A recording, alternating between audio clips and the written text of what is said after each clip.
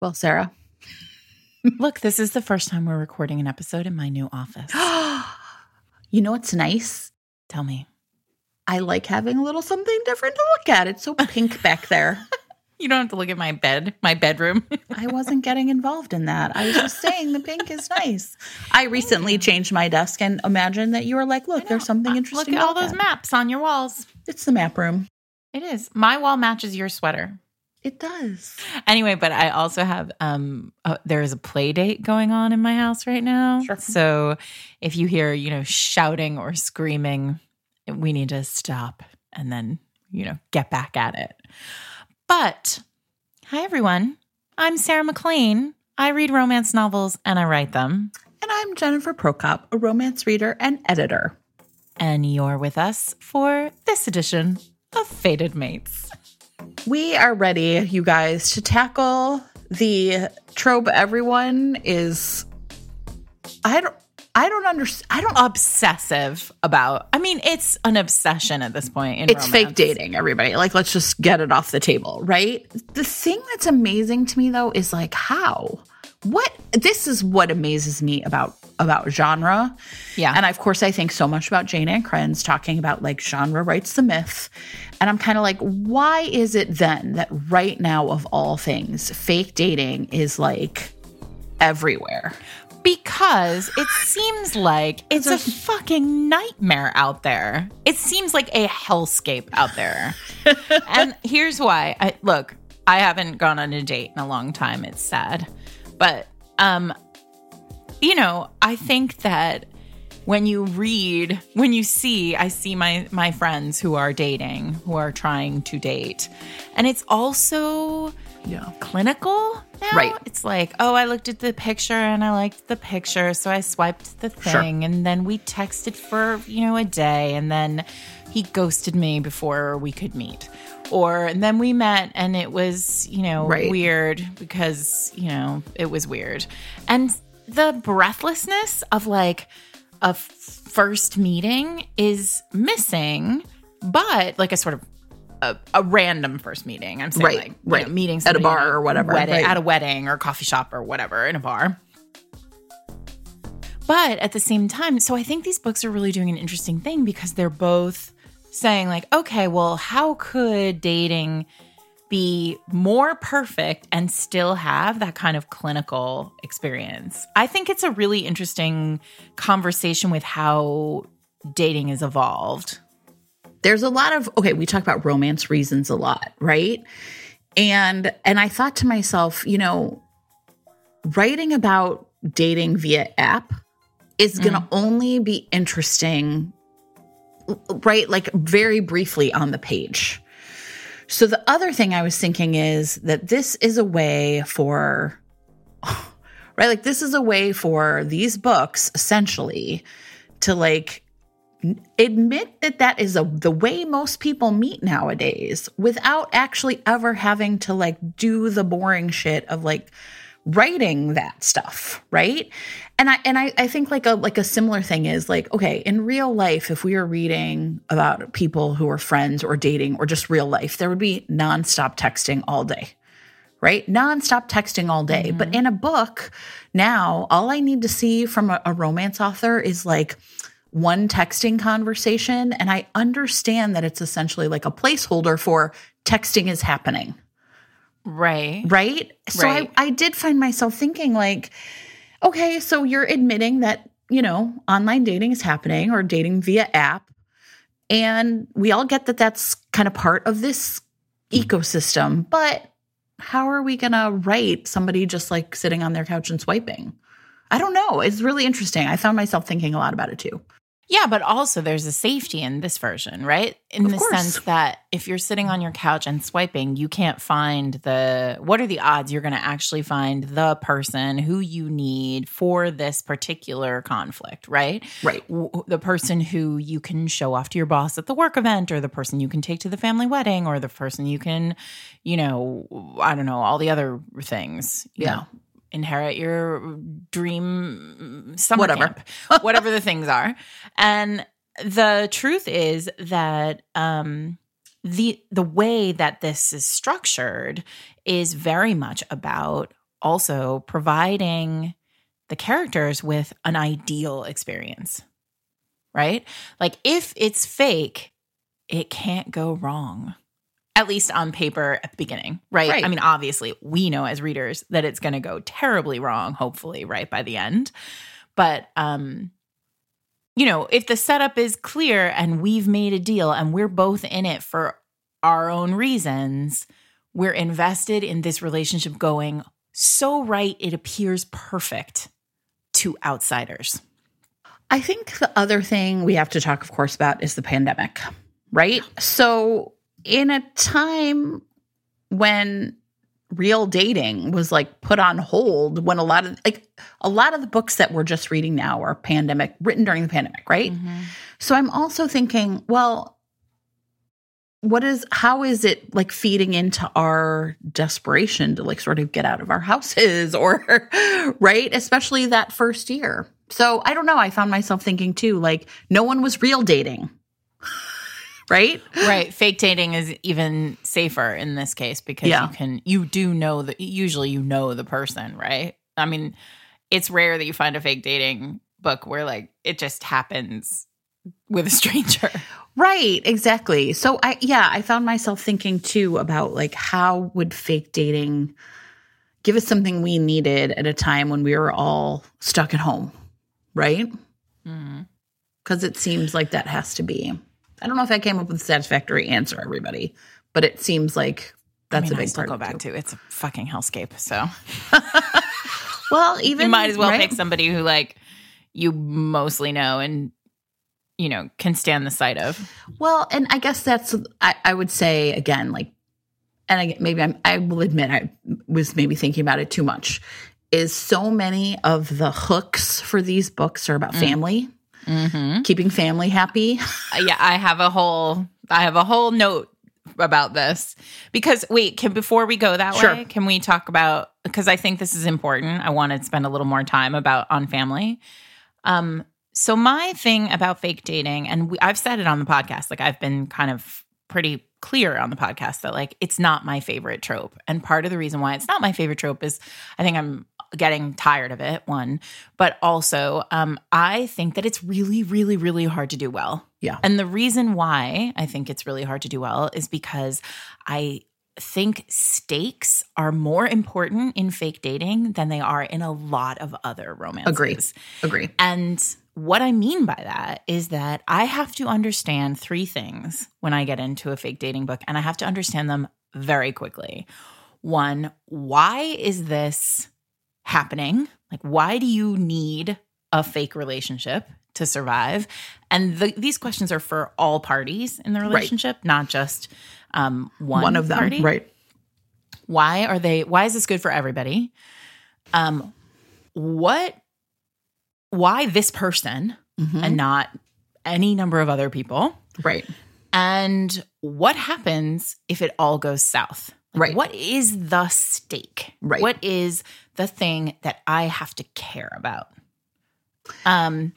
And so that is really hard to do because it's goal, motivation, and conflict, right? That's the whole, I mean, for those of you who are out there who are writers, people talk all the time about goal, motivation, conflict. I don't think there is a single trope that better harnesses the need for those three things on the page than this one.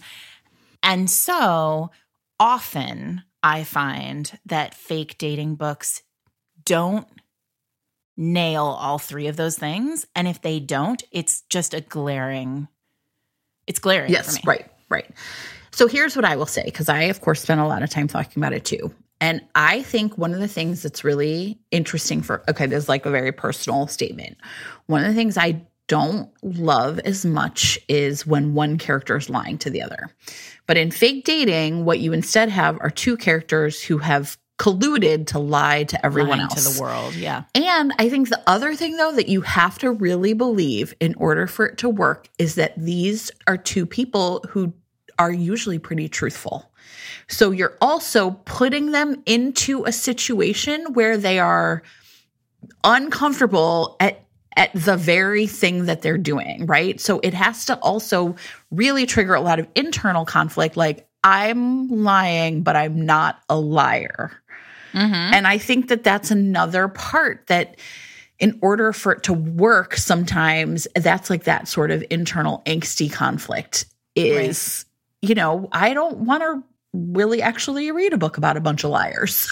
So how are you going to get me to get into this? Well, yeah, I mean, that's right. That's fundamentally the why. Yeah. Why it has to be a good reason. It can't be like, truthfully, I think the one of the hardest things are these family stories. So you were talking about family, and I think so. I have so many things. I have so many things written down. So there's general motivation, right? Like big buckets of motivation. So there's family, right? Which is one big bucket. Yes, I have my list too.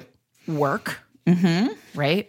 And individual accomplishment, like achievement. This is, I need to have a date in order to continue my job, get promoted, et cetera. There's work.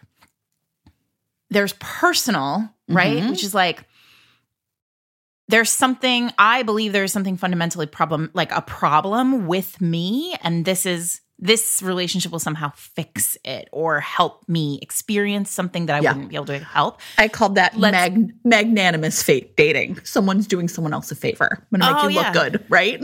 Sure. So what I put in this bucket is like all of the escort romances go in here, right? Like this is not, the escorts don't get anything out of this at the beginning. They are agreeing to. Well, they get paid. They get paid. Oh, yeah. They get paid. But which is fine. Like sex work is work. Sure. But it's not an emotional. Yes, it's investment. A different thing. Right. Right. But in that scenario, also like that amps up the what happens if it all goes south. Right. Like the threat of discovery is like so super heightened. And the other thing I put in there is sex deals. Okay.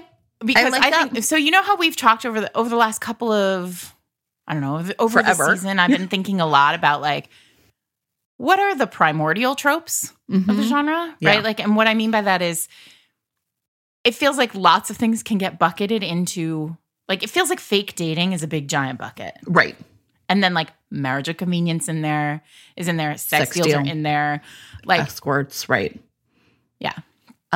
What is the like glow up one? Essentially, the magnanimous fake dating is, what was that movie like where he's gonna like make her look good to everybody? Is that She's All That? I think there's a million of them. Whatever. There's like Can't Buy Me Love. Yeah, whatever. Okay, so here, where would you put like another one I like is like, we're gonna get back at somebody. Is that revenge? Like revenge? Like, right? Like these two fucked us over, so by fake dating, we're gonna like give them the finger. Yeah. Is that personal? I guess. Yeah. I think that's personal, but also like I love that because that's like hijinks, right? Right. I want to make somebody jealous. Is really fun to watch. Yeah. Yeah. And rarer now. I was trying to find like a more current one. I have one. You do? I do. I don't know that I've read it because I'm excited about that. And then one more. I have one more bucket, which is life or death. And what I put in there is things like prison planets. Sure. Like, I mean, when I say life or death, I mean literally. Like, you know, like That's mafia great. Romance, like motorcycle clubs, like all the things where like we have to pretend to be together in order for you to survive. You know, Sophie Jordan has one of those in the Devil's Rock series where like the president's daughter is kidnapped by this terrible like domestic terrorist sect, and the hero is undercover. Yes, and like they have to pretend to be like he has to pretend to like be into her. I love that. Like Everything I Left Unsaid by Molly O'Keefe is like that. Yes. Life or death. So good. And like, again, so this is why when I'm talking about stakes, like obviously that's on a continuum. There you go. Well, I need a date for my sister's wedding because she's marrying my ex-fiance. Right. It's a very different thing than I might die on a prison planet if not for this person being my partner. Like that. So that's it. It's 0 to 10. You know what, though, I was also thinking was really interesting is how many of these are about weddings, about showing up at a wedding. And I also think it really, but you know what? I was thinking, I think it really taps into like how it taps into our feelings about sometimes you go to a wedding that's a performance, right? It's always a performance. Right. But I mean, in the way that you're like sitting there watching it happen and being like, this isn't going to last. This is not a marriage. I'm not about to see a marriage starting. I'm seeing a wedding.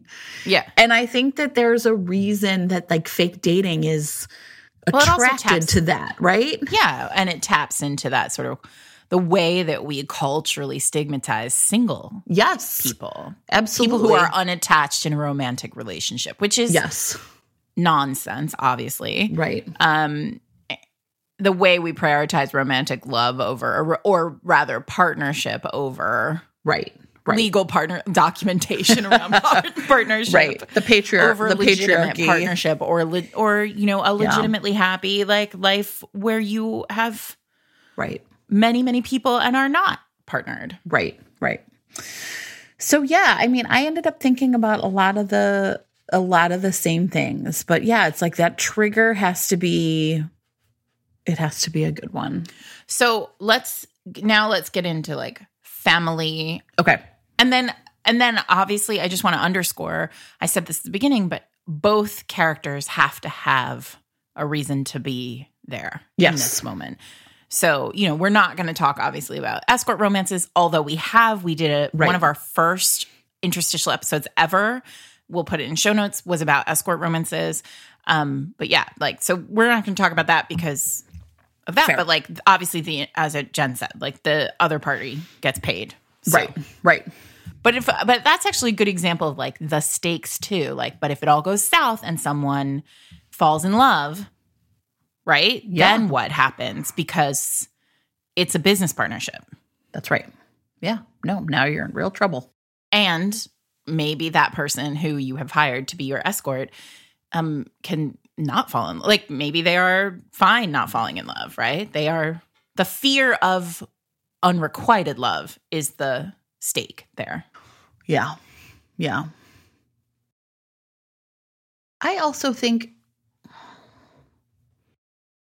maybe this is impolitic to say, but I feel like especially in older escort romances, there's like a shame factor, right? People are gonna, right? If it all gets found out, then then people are like, you had to hire somebody, you can't get someone on your own, like like sort of that whole Like they already think I'm a loser, and now am I just like feeding into that by proving it again? Like, there's that J.N. Welsh. She has a holiday romance that I think we talked about on that early interstitial called Gigolo All the Way, where she's like, her family is just the worst about her being single. And so she hires a sex worker to come home with her to a family Thanksgiving. And the good question is, if they get found out, her family will know that she has hired this person. Yeah. All right. So why don't you talk about like what family conflict looks like? One of the things is the thing I just said, right? Like they don't approve of me, or they don't understand that I am a real adult. They don't respect the choices I've made. And if I have the right person in my life, I will somehow prove to them that I am like a real kind of grown up, right? And I think that there are a couple books that I'm just going to briefly name check, but then I'm going to talk about. In Fix Her Up by Tessa Bailey, Georgie is young, like she's the youngest sibling in her family. Even though she has her own house and her own, small company that she runs, no one in her family takes her seriously. So she ends up striking up a fake relationship with, oh God, he's so hot. I'm like, whew. Anyway, sorry. Travis Ford. I had a moment. Travis Ford, who is a Major League Baseball player. And he has his own reasons essentially for wanting to look like a family guy. Like not a family guy, but just like someone who's more, a lot of young men in these books need a fake relationship so they will look more appealing to whoever they're looking for a job for, right? Right.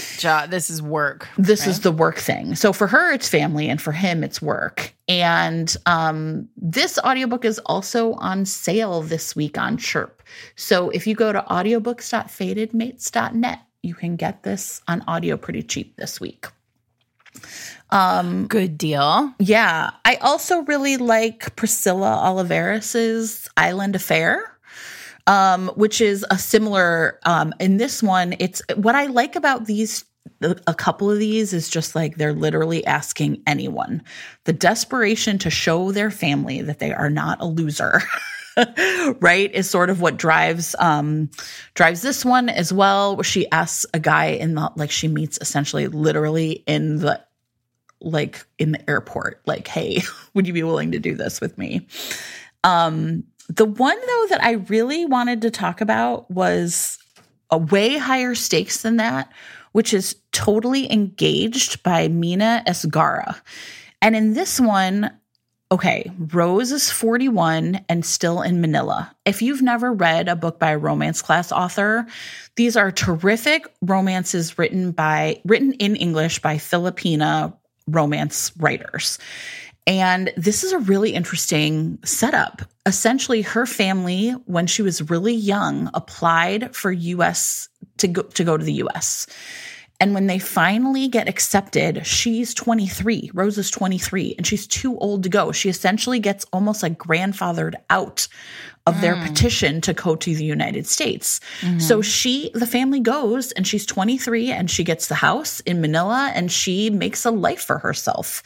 But the deal is as long as she stays single, there's a potential that like this outstanding petition she has in her own name might be accepted. And her mom is like, we really want you to come to the States, but she has a life for herself. She has a little small fashion business she runs with her friend. And so she also has like a studio apartment. She's turned the garage of the family home into the studio apartment, and she's renting it out to this really hot guy named Pascal.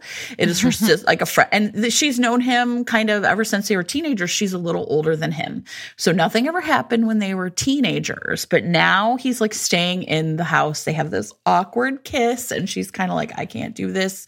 I'm renting to you. I can't be fooling around with my renter." And then a couple weeks into his rental, she shows up at the door, and she was like, "Okay, so listen, I just need you to like get dressed and follow my lead." And it turns out her mother and all of the aunties are there. And she is like, "This is my fiance." Because she doesn't, but because she's changed her mind. She wants to live her own life on her own terms. But she doesn't really know how to say that without hurting her mom's feelings. And so producing this like fake fiance, and he is also a great character.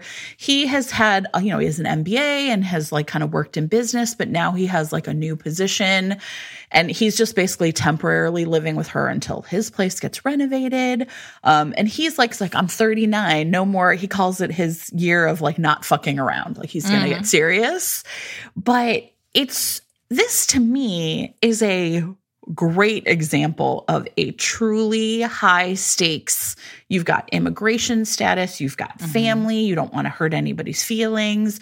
You think they're going to leave and go back to the States, so you just have to put on this show for a couple of weeks. And the other thing is, one of the things romance class authors talk about quite frequently is you cannot divorce in the Philippines. So a lot of romances are really about like, what would it mean if there was like, it's ever after, no matter what, happily or not. And it's great. This is a great, great example of high stakes, right? Motive, character, conflict, it's all right in there. Yep. So I have a couple that I want to name check around family, this like family devotion piece, or so there's or not even family devotion, but like family as a motivating factor.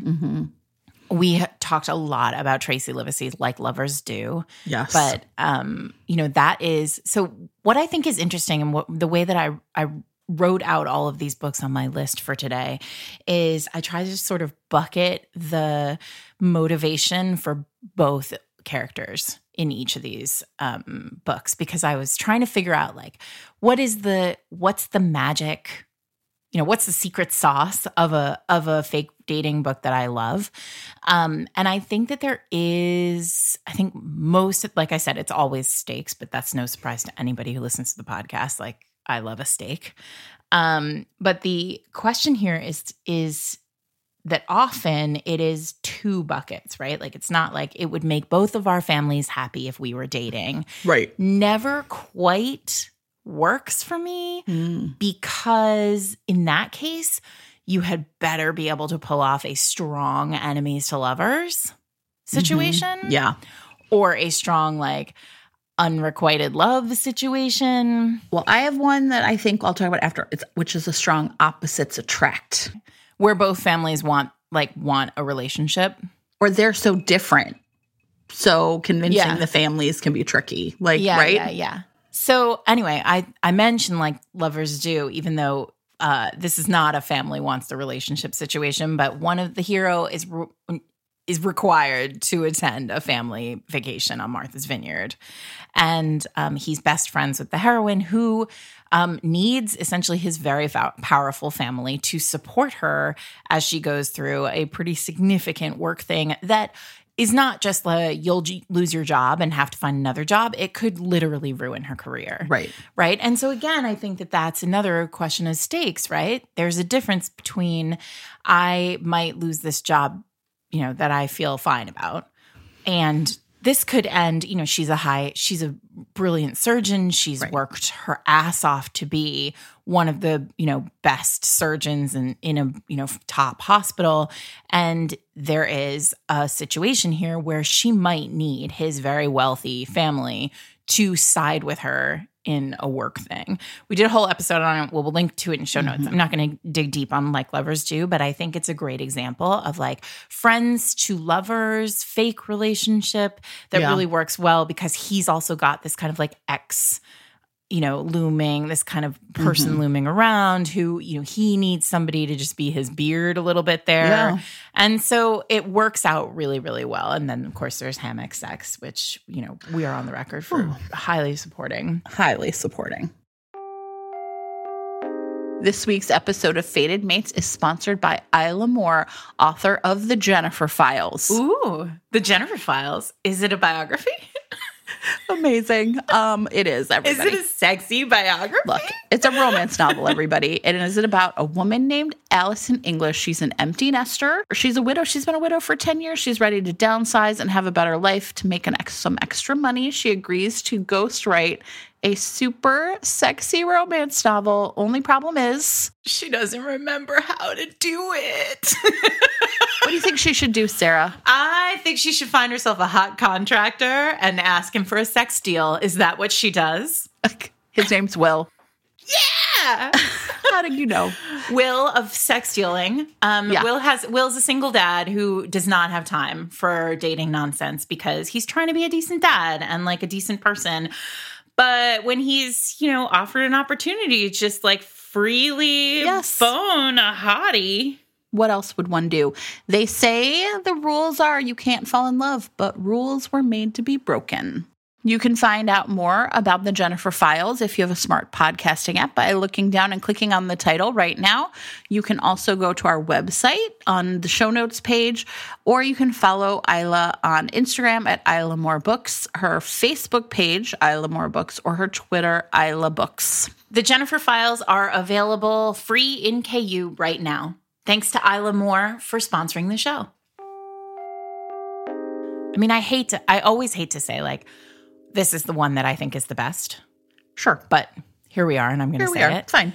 I think Kate Claiborne's Luck of the Draw is the best fake dating story I've ever read. And I do too, and I wonder if we have the same reason why. So I have a very specific thing that I was like, oh, so you go. Oh, well, I don't know. I'm curious to know because for me, it is very much about the heroine's motivation for the I've never seen it done this way. And I think that's it. As you all know, I love it when writers swing for the fences. I love it when I see something in a romance novel that I've never seen before. Mm-hmm. And I literally have never seen it done this way. Yeah. So the book is Luck of the Draw. We've probably talked about this one too, but here we are. I believe, so the premise of this book is that the premise of the series is three best friends get a lotto ticket and win, right? And they get enough money that it's kind of life-changing, but it's not like quitting your job and living. Holy crap, now we have hundreds of millions of dollars and we never have to do another thing in our life, right? So she has a terrible job where she essentially like negotiates for a pharmaceutical company on behalf of a pharmaceutical company to provide survivor benefits to people who have died from overdosing on a particular drug. Yeah. I mean, it feels very real, even more real now in the opioid crisis than before. Right. Anyway, she knows, like, she feels, I mean, her soul has been sucked out of her life, out of her body with this job. And she knows she's, like, kind of been the bad guy here. So she makes a list for romance reasons, and she ends up in the hero's driveway, essentially, to apologize for for what she did to basically nickel and dime the survivor benefits for his family because his brother died, in this terrible way. And he is furious. And basically is like, you're here for you, not for me. And no, I don't accept your apology. Yeah. And it is one of the most powerful sort of setups to a romance I've ever read, because he's right not to. Yeah. Right? Like she really does, like, what she walks herself into his life like for herself. Yes. Not for him. Yes. Yeah. And then he offers her, again, like for romance reasons. Fine. He offers her an opportunity. She's like, basically like, if there's ever anything I can do. She's a heroine who instantly realizes like, he's right. I did the wrong thing. Right. Such self-awareness here. And all of Kate's heroines have this like beautiful self-awareness. And she says, if there's ever anything I can do, and she gives him her business card, and he's like, actually, you can be my fake fiance because I want to win. Essentially, like, I'm in the running to inherit the summer camp where my brother and I went to camp, and I want to start, like, essentially a retreat, a rehab center for people who are like my brother there. Boom, right? The stakes are so high. Yes. They're all tied together in this interesting way where, like, she understands the severity of the situation. He understands, like, he is, like, deeply broken. They were twins. Like, he feels like there but for the grace of God would have gone him. And it just is so heavily emotional. And you as the reader understand fundamentally on, like, page 10 of this book what happens if it all goes south, right? Like all the stakes that are on the page. And it is a beautiful, beautiful book. And if you are thinking about writing a fake relationship story, I should read this. Highly recommend reading this, because you're definitely not going to write this story. But you'll get, this is sort of like a side note, but like one of the things I hear a lot from other writers is like, oh, I'm writing that right now, so I don't want to read that because I don't want it to be in my head. Sure. And while I appreciate that as like a conceptual idea, I also think like sometimes the best thing you can do when you're working on a very particular trope like this, something that's sticky and everybody knows, right, is to read lots of them, because you can sort of get a sense of, well, what works, what doesn't, why did this one work, but this one didn't? And often I think, and I really do believe that reading Luck of the Draw is, I mean, I think every romance novelist should read Luck of the Draw because I think it's just perfect. Almost perfect. Anyway, so that's my first one. I want to talk though about why I love Luck of the Draw. And I think it's something very specific. And if you haven't read it yet, maybe this is a kind of a spoiler, but I don't think so, which is, so we've talked about that. Your whole question is like, what happens if they get found out? And the thing that is stunning about Luck of the Draw to me is that you get so involved in how they are relating to each other and what they are, like who they are together, that you almost forget that it's fake and that they're going to hurt somebody when it gets found out. And the minute it gets found out, it's like I felt, it's hard to like say this, it sounds ridiculous, but when they get found out, I was devastated for them because I forgot that was a stake. I forgot that was something that was coming. Yeah. Oh, shit. Right? Yeah. And that to me is like such a brilliant, don't talk about swinging for the fences, because you're like, here, the whole premise of this is, all along this isn't real, but it's so real for them until all of a sudden someone else comes along and says, no, it's not. We see what you're doing. And that I thought was and you can't back, right? That's the beauty of that moment on the page, is that you can't back out of it, right? You can't say, oh, but now it's real, right? Because even if it is real, it wasn't real then. Yes. And so like you're trapped in the lie. Yes. It's so good. And it is the moment in every fake dating story that works, that like, where the reader just gets that. It's delicious. Yes, it's delicious. Right. So now you all know why Kate Claiborne was our first 5-timer on Fated Mates. It's because we think she's brilliant and we love to have her on to talk about romance novels. While we're here talking about family and the reasons why people do this fake thing, I want to just give a shout out to a book that's coming from our other 5-timer, Adriana Herrera. Has her first historical coming in May. I want to make sure. No, it's May. Is it May? May 31st. Okay.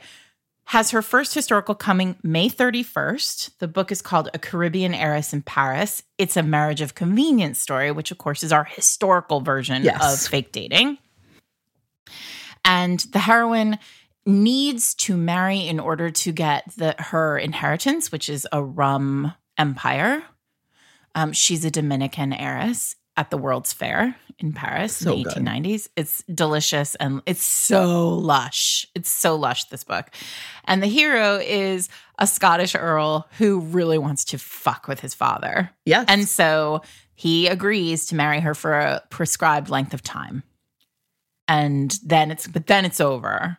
And she's going back to the Dominican Republic to, run her rum empire, and he will go and do whatever it is he's going to do in Scotland, and they're just going to use each other for like very clear purpose. Well, and that's the other thing, when the boundaries are so clearly set, and then you start to see that creep is also a really good part of this trope when it works. And then, and in this particular book and in others where it works really well is then like sex becomes part of it, because they're like, well, we can also do this, and it'll be fine. Sure. Like, it won't. It'll be we fine. can keep a crowbar separation between the two.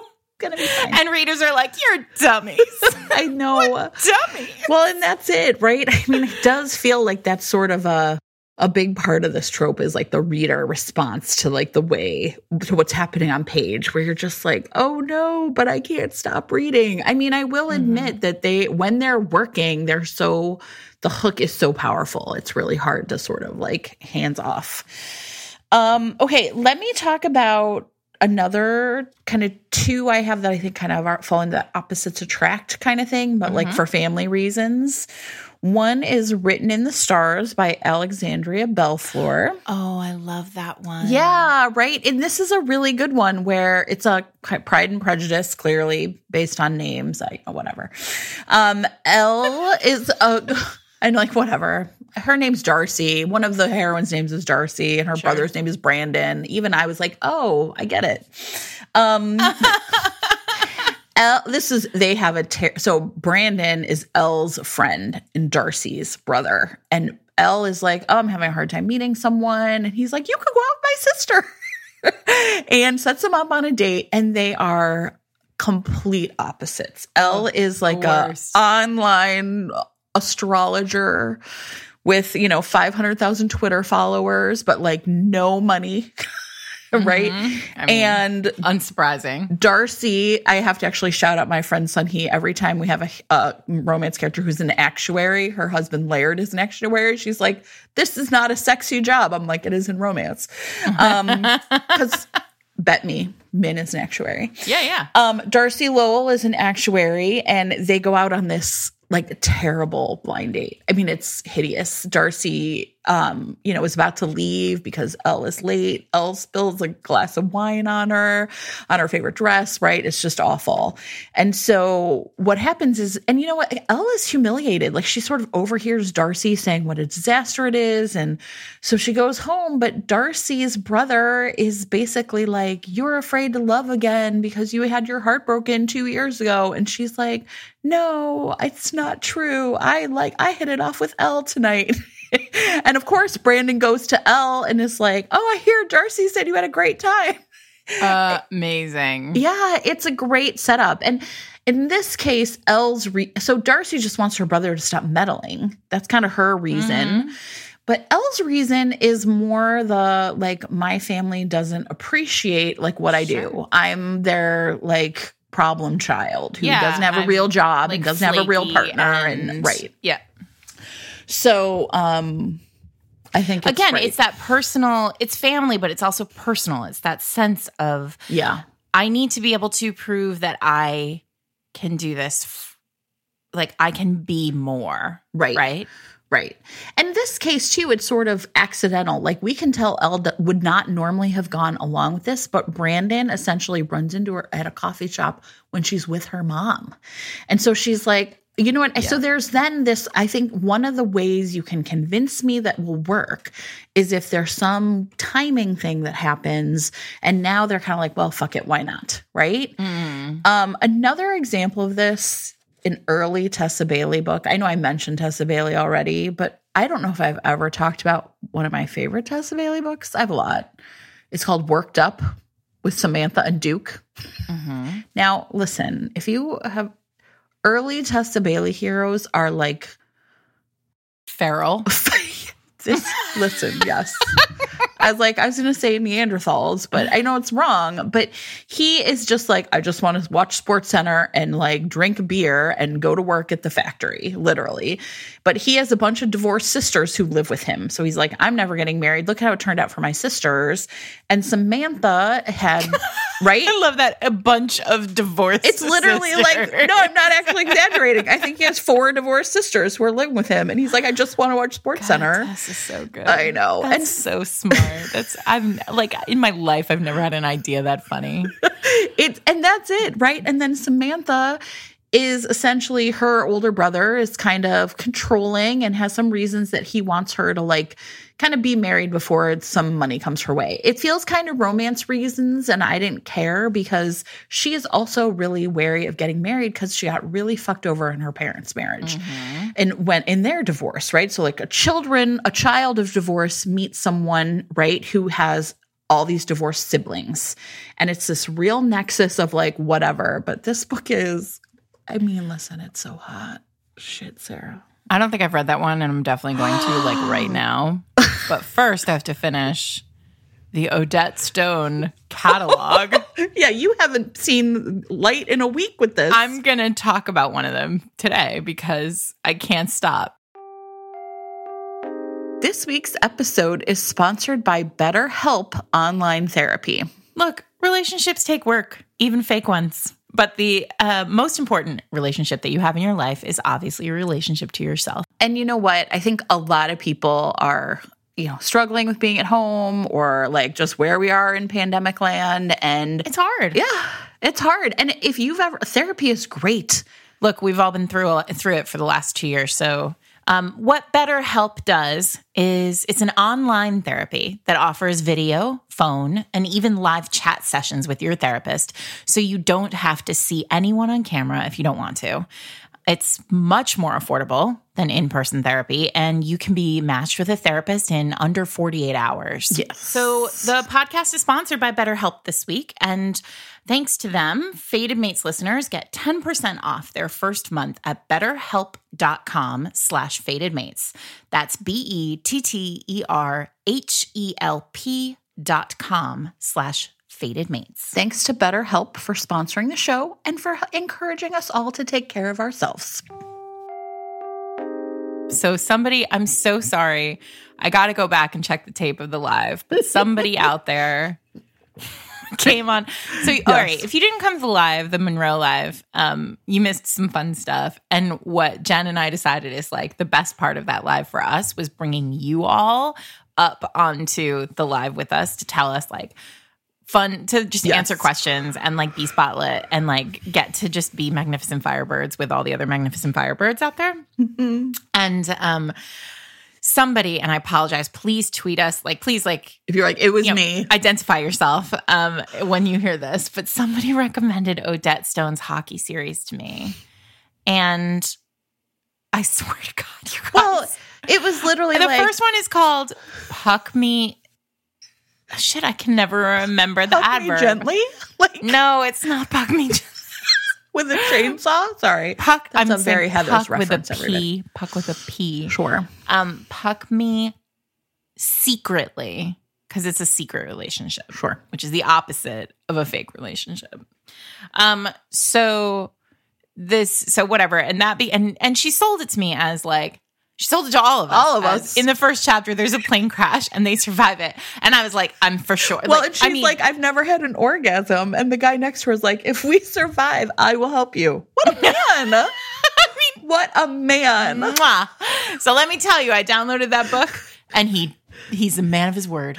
So I would not expect differently. So listen, so that's the first one and it's great. Like, and I tore through it and it was, I mean, check your content warnings on these books because they are the full banana, y'all. Like the full banana. A bunch right off the tree. Multiple bunches. It's like a hurricane is blown through and there's just bananas everywhere. So I mean, like this, I won't go through this book but I was texting with Jen through this whole book. And like the number of times I was like, and now this is happening. I was like, is this the same book? What? Anyway, book 3. So then I finished that immediately. I mean, did not pass go, did not collect $200. Immediately downloaded book 2. Tore through that one too. Also the full banana. Immediately downloaded book 3, which is called The Penalty Box.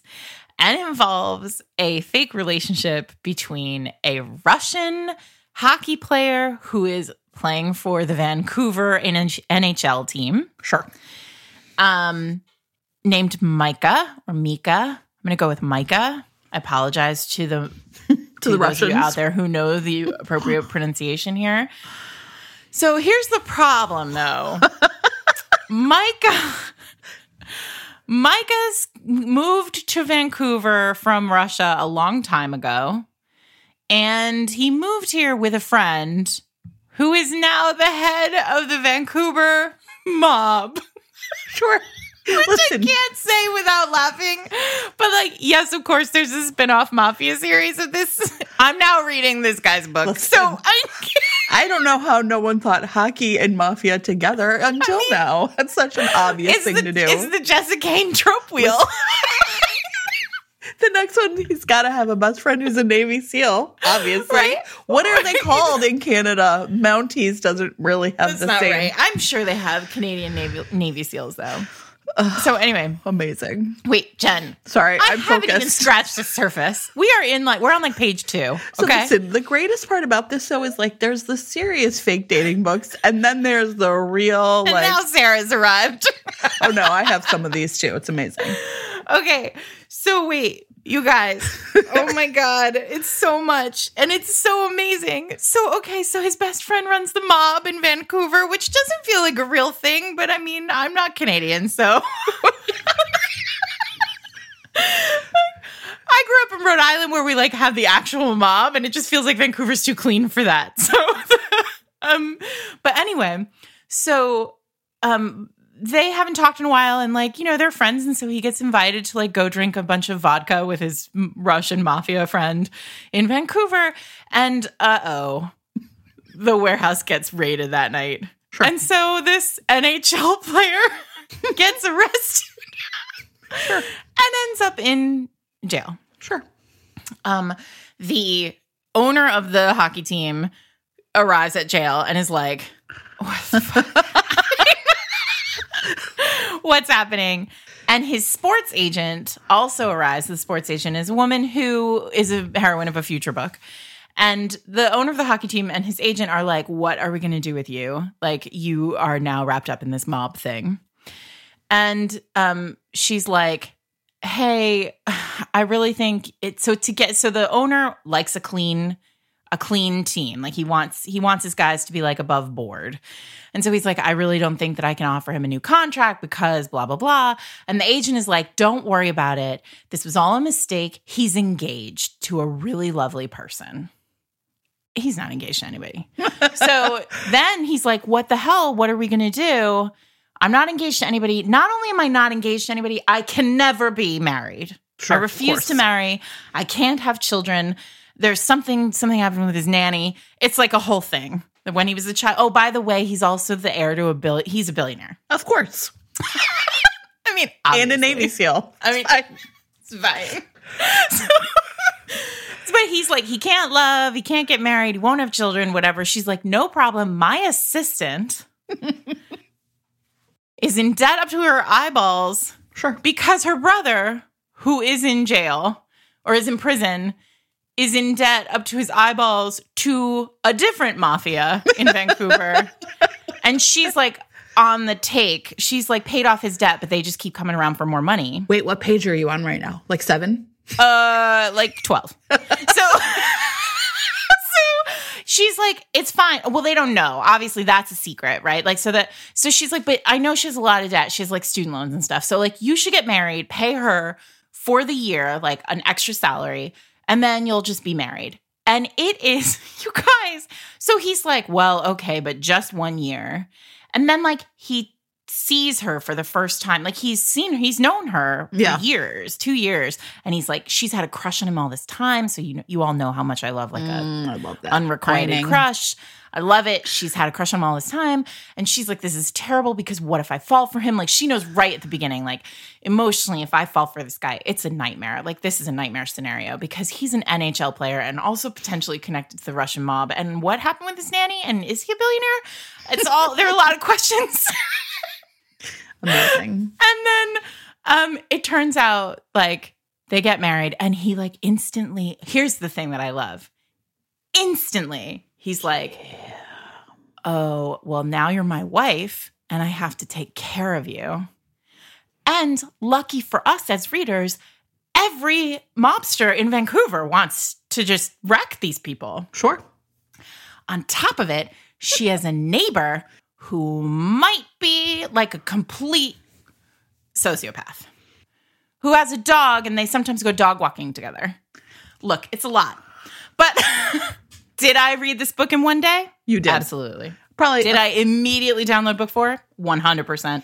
Am I currently reading the first in the Mafia series featuring the best friend? Yes, I am. Oh, hell yeah. Listen, I have not read them yet, but I'm immediately clearing my schedule for the rest of the day. Look, I can't stop myself. There is so much. These plots there is so much. I don't care. There's so much. It's like what I want. It's like she gets through like chapter 6 and she's like, well, now we've done plane crash, mobsters, many hockey fights, like several hockey fights. We've traveled all over the country. What's next? How about a crazy neighbor who wants to lock him in the basement? Sure. Like, okay, fine. Obviously. I'm like, yes, this all checks out. Amazing. Mine aren't quite okay, I'm going to talk about okay, so here's the other thing when we do these. Everybody has those like go-to romance authors that that deliver every time, right? And even better if that is an author in KU. And so for me, one of the authors that rings that bell is a woman named Ilsa Madden Mills. She just writes a very good romance novel, everybody, and she does a lot of fake dating. Now, she has one that's coming out at the end of March. I'm going to name check it and talk a little bit about it because obviously it's not the end of March yet. It's called Beauty and the Baller, and I love this shit. 2 years earlier, Ronan and Nova had a one-night stand, kind of a drunken one-night stand. He had been miserable for a couple months. rightfully so, because his fiance died in like a car crash and he couldn't play football anymore. He was like an NFL quarterback. So it's like kind of maybe, I don't know, 8 or 9 months after that event. And then he has this one night stand. She disappears because he calls her by his fiance's name. And she's just like, whoa, that's awkward. So then 2 years later, they, of course, are going to run into each other again. This time, not in New York. It's in a small Texas town named Bluebell. Her mom has died, and she goes back to take care of her 15-year-old sister. And he has like a new life coaching high school football, of course. Everybody in town wants him to stay. He is tired of all the matchmaking. So he asks Nova to be his fake girlfriend to essentially throw them all off the trail. It's great. It's great. And I also really like, she returns home from New York, but she loves New York. It's not like this whole, like, I was miserable there. She loved it. And now she's like, that's okay. I'm going to take care of my family. It's great. Another one, though, that you Wait. Yes. But I just want to underscore that these fake dating with celebrities is really fun. Yes. And I was going to say, that might be one of my like real catnipy ones. And I think it's interesting because I think it's like with athletes often, it's like this, I'm going to, that's what I mean. Like, clean up my reputation. Exactly. And let me go on and talk about the second book, one you can get right now, called Fake Fiancé by Ilsa Madden Mills. Now, this is new adult. They are in college. They're seniors in college. And this is the one, Sarah, you're going to love this. He's like the quarterback of the college football team. It's a celebrity romance, right? That's right, exactly. Her name's Sunny. She is moved in across the street from him, and they meet when basically, actually, it's kind of the same cute as Beauty and the Baller, now that I think about it. Like, some woman drives out of his house in a tiz. She's all pissed at him and, like, sideswipes her car. So Sunny goes over and is like, what the hell? Who's that girl? She fucked up my car. And he's like, I'll drive you to college today. As it turns out, we will be in the same class. Of course. Sure we will. And they're also going to be in the same class, each of them, with the ex that like humiliated them or broke their heart. So as they're driving, they come up with this plan, which is like, we're going to fake date to get back at these two. That way, no one will think that we are like the losers. We're going to be the cool ones who have already moved on from these humiliating moments with our exes. And so it's like, the best thing about this setup, like revenge fake dating, is that it gets real hot real fast. Oh, yeah, right? Because like the only way it works is if you're all over each other. So they've literally met 20 minutes ago. They stopped to get a cup of coffee on the way to school, and he is like, okay, we're going to go up to the 6th floor to like take this class. They get in the elevator, and he's like, it would be great if we were kissing right now. And then when the elevator opened and everyone saw us, they would see that it was real. And I was like, yes. Because traditionally when elevators open, everyone is looking inside them. That was a great idea. You, Max Kent, are a genius. And so then after class, he's like, we should keep fake dating because I want to win the Heisman and I want to like have like this good reputation with a nice girl like you. There it is. Fake fiancé. Celebrity romance. Right there in the title. Amazing. Very for it. Look, I'm for it. Of course you are. So there it is.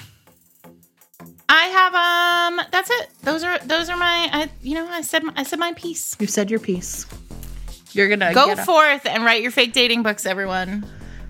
People love them. Just remember to keep the stakes very, very high. That's all we have to say about that. If your stakes are not high enough, just ratchet them up. Yeah. Right? It doesn't have to be the mob is after me and we're on a prison planet. Or we're on a prison planet. Maybe and is too much. That's the next book in that Odette Stone series. Series 2 is the Mafia. Series 3 is Mafia Another Planet. Look, maybe we could get. But it could just like the stakes just have to be. I just have to know. Yeah. Why everyone's heart is going to be smashed on the floor. Yeah. If it all goes bad. Sure. And it's going to all go bad, Sarah. It's inevitable. I know. Oh, these poor babies. Is it wrong that I just want everybody to be wrecked in a romance novel? No, that's why we read it. Oh, it's so good. I don't want people to be wrecked in real life. No, that's why you have to read it in a romance novel. Exactly. Because otherwise you'd be a terrible person. And it's so hot when they like finally get together. Yeah. When he realizes he was being stupid. And then he comes and he makes out with her. In or not in an elevator, doesn't matter. I mean, you love loving an elevator. I actually spent a lot of time thinking, I do, but I was like, did I ever take an elevator in a classroom building in college? I always took the stairs. There were no elevators. We have low buildings at Smith. You You can't send women up to high floors. There are several colleges here in the city of Chicago that are like in skyscrapers, and I'm fascinated by it. That's like NYU, yeah. Right? Of course. Yeah. Anyway. Listen, I just love romance novels. God, me too. They're the best. Oh, so good. I have a long weekend. And Mr. Reed's romance is going to California. So I'll be alone in my house. And people are like, what are you going to do? And I was like, read romance novels. What do you think I'm going to do? You guys. I don't know. Pretty simple. Well, thanks to everybody for listening. This is Fated Mates. I'm Sarah McLean. Jen is Jennifer Prokop. You can find all of our information and all of the information on the books that you have heard about today at fatedmates.net. Thank you to Isla Moore and BetterHelp for sponsoring today's podcast. As ever, you can find us on Twitter at Fated Mates or on Instagram at Fated Mates Pod.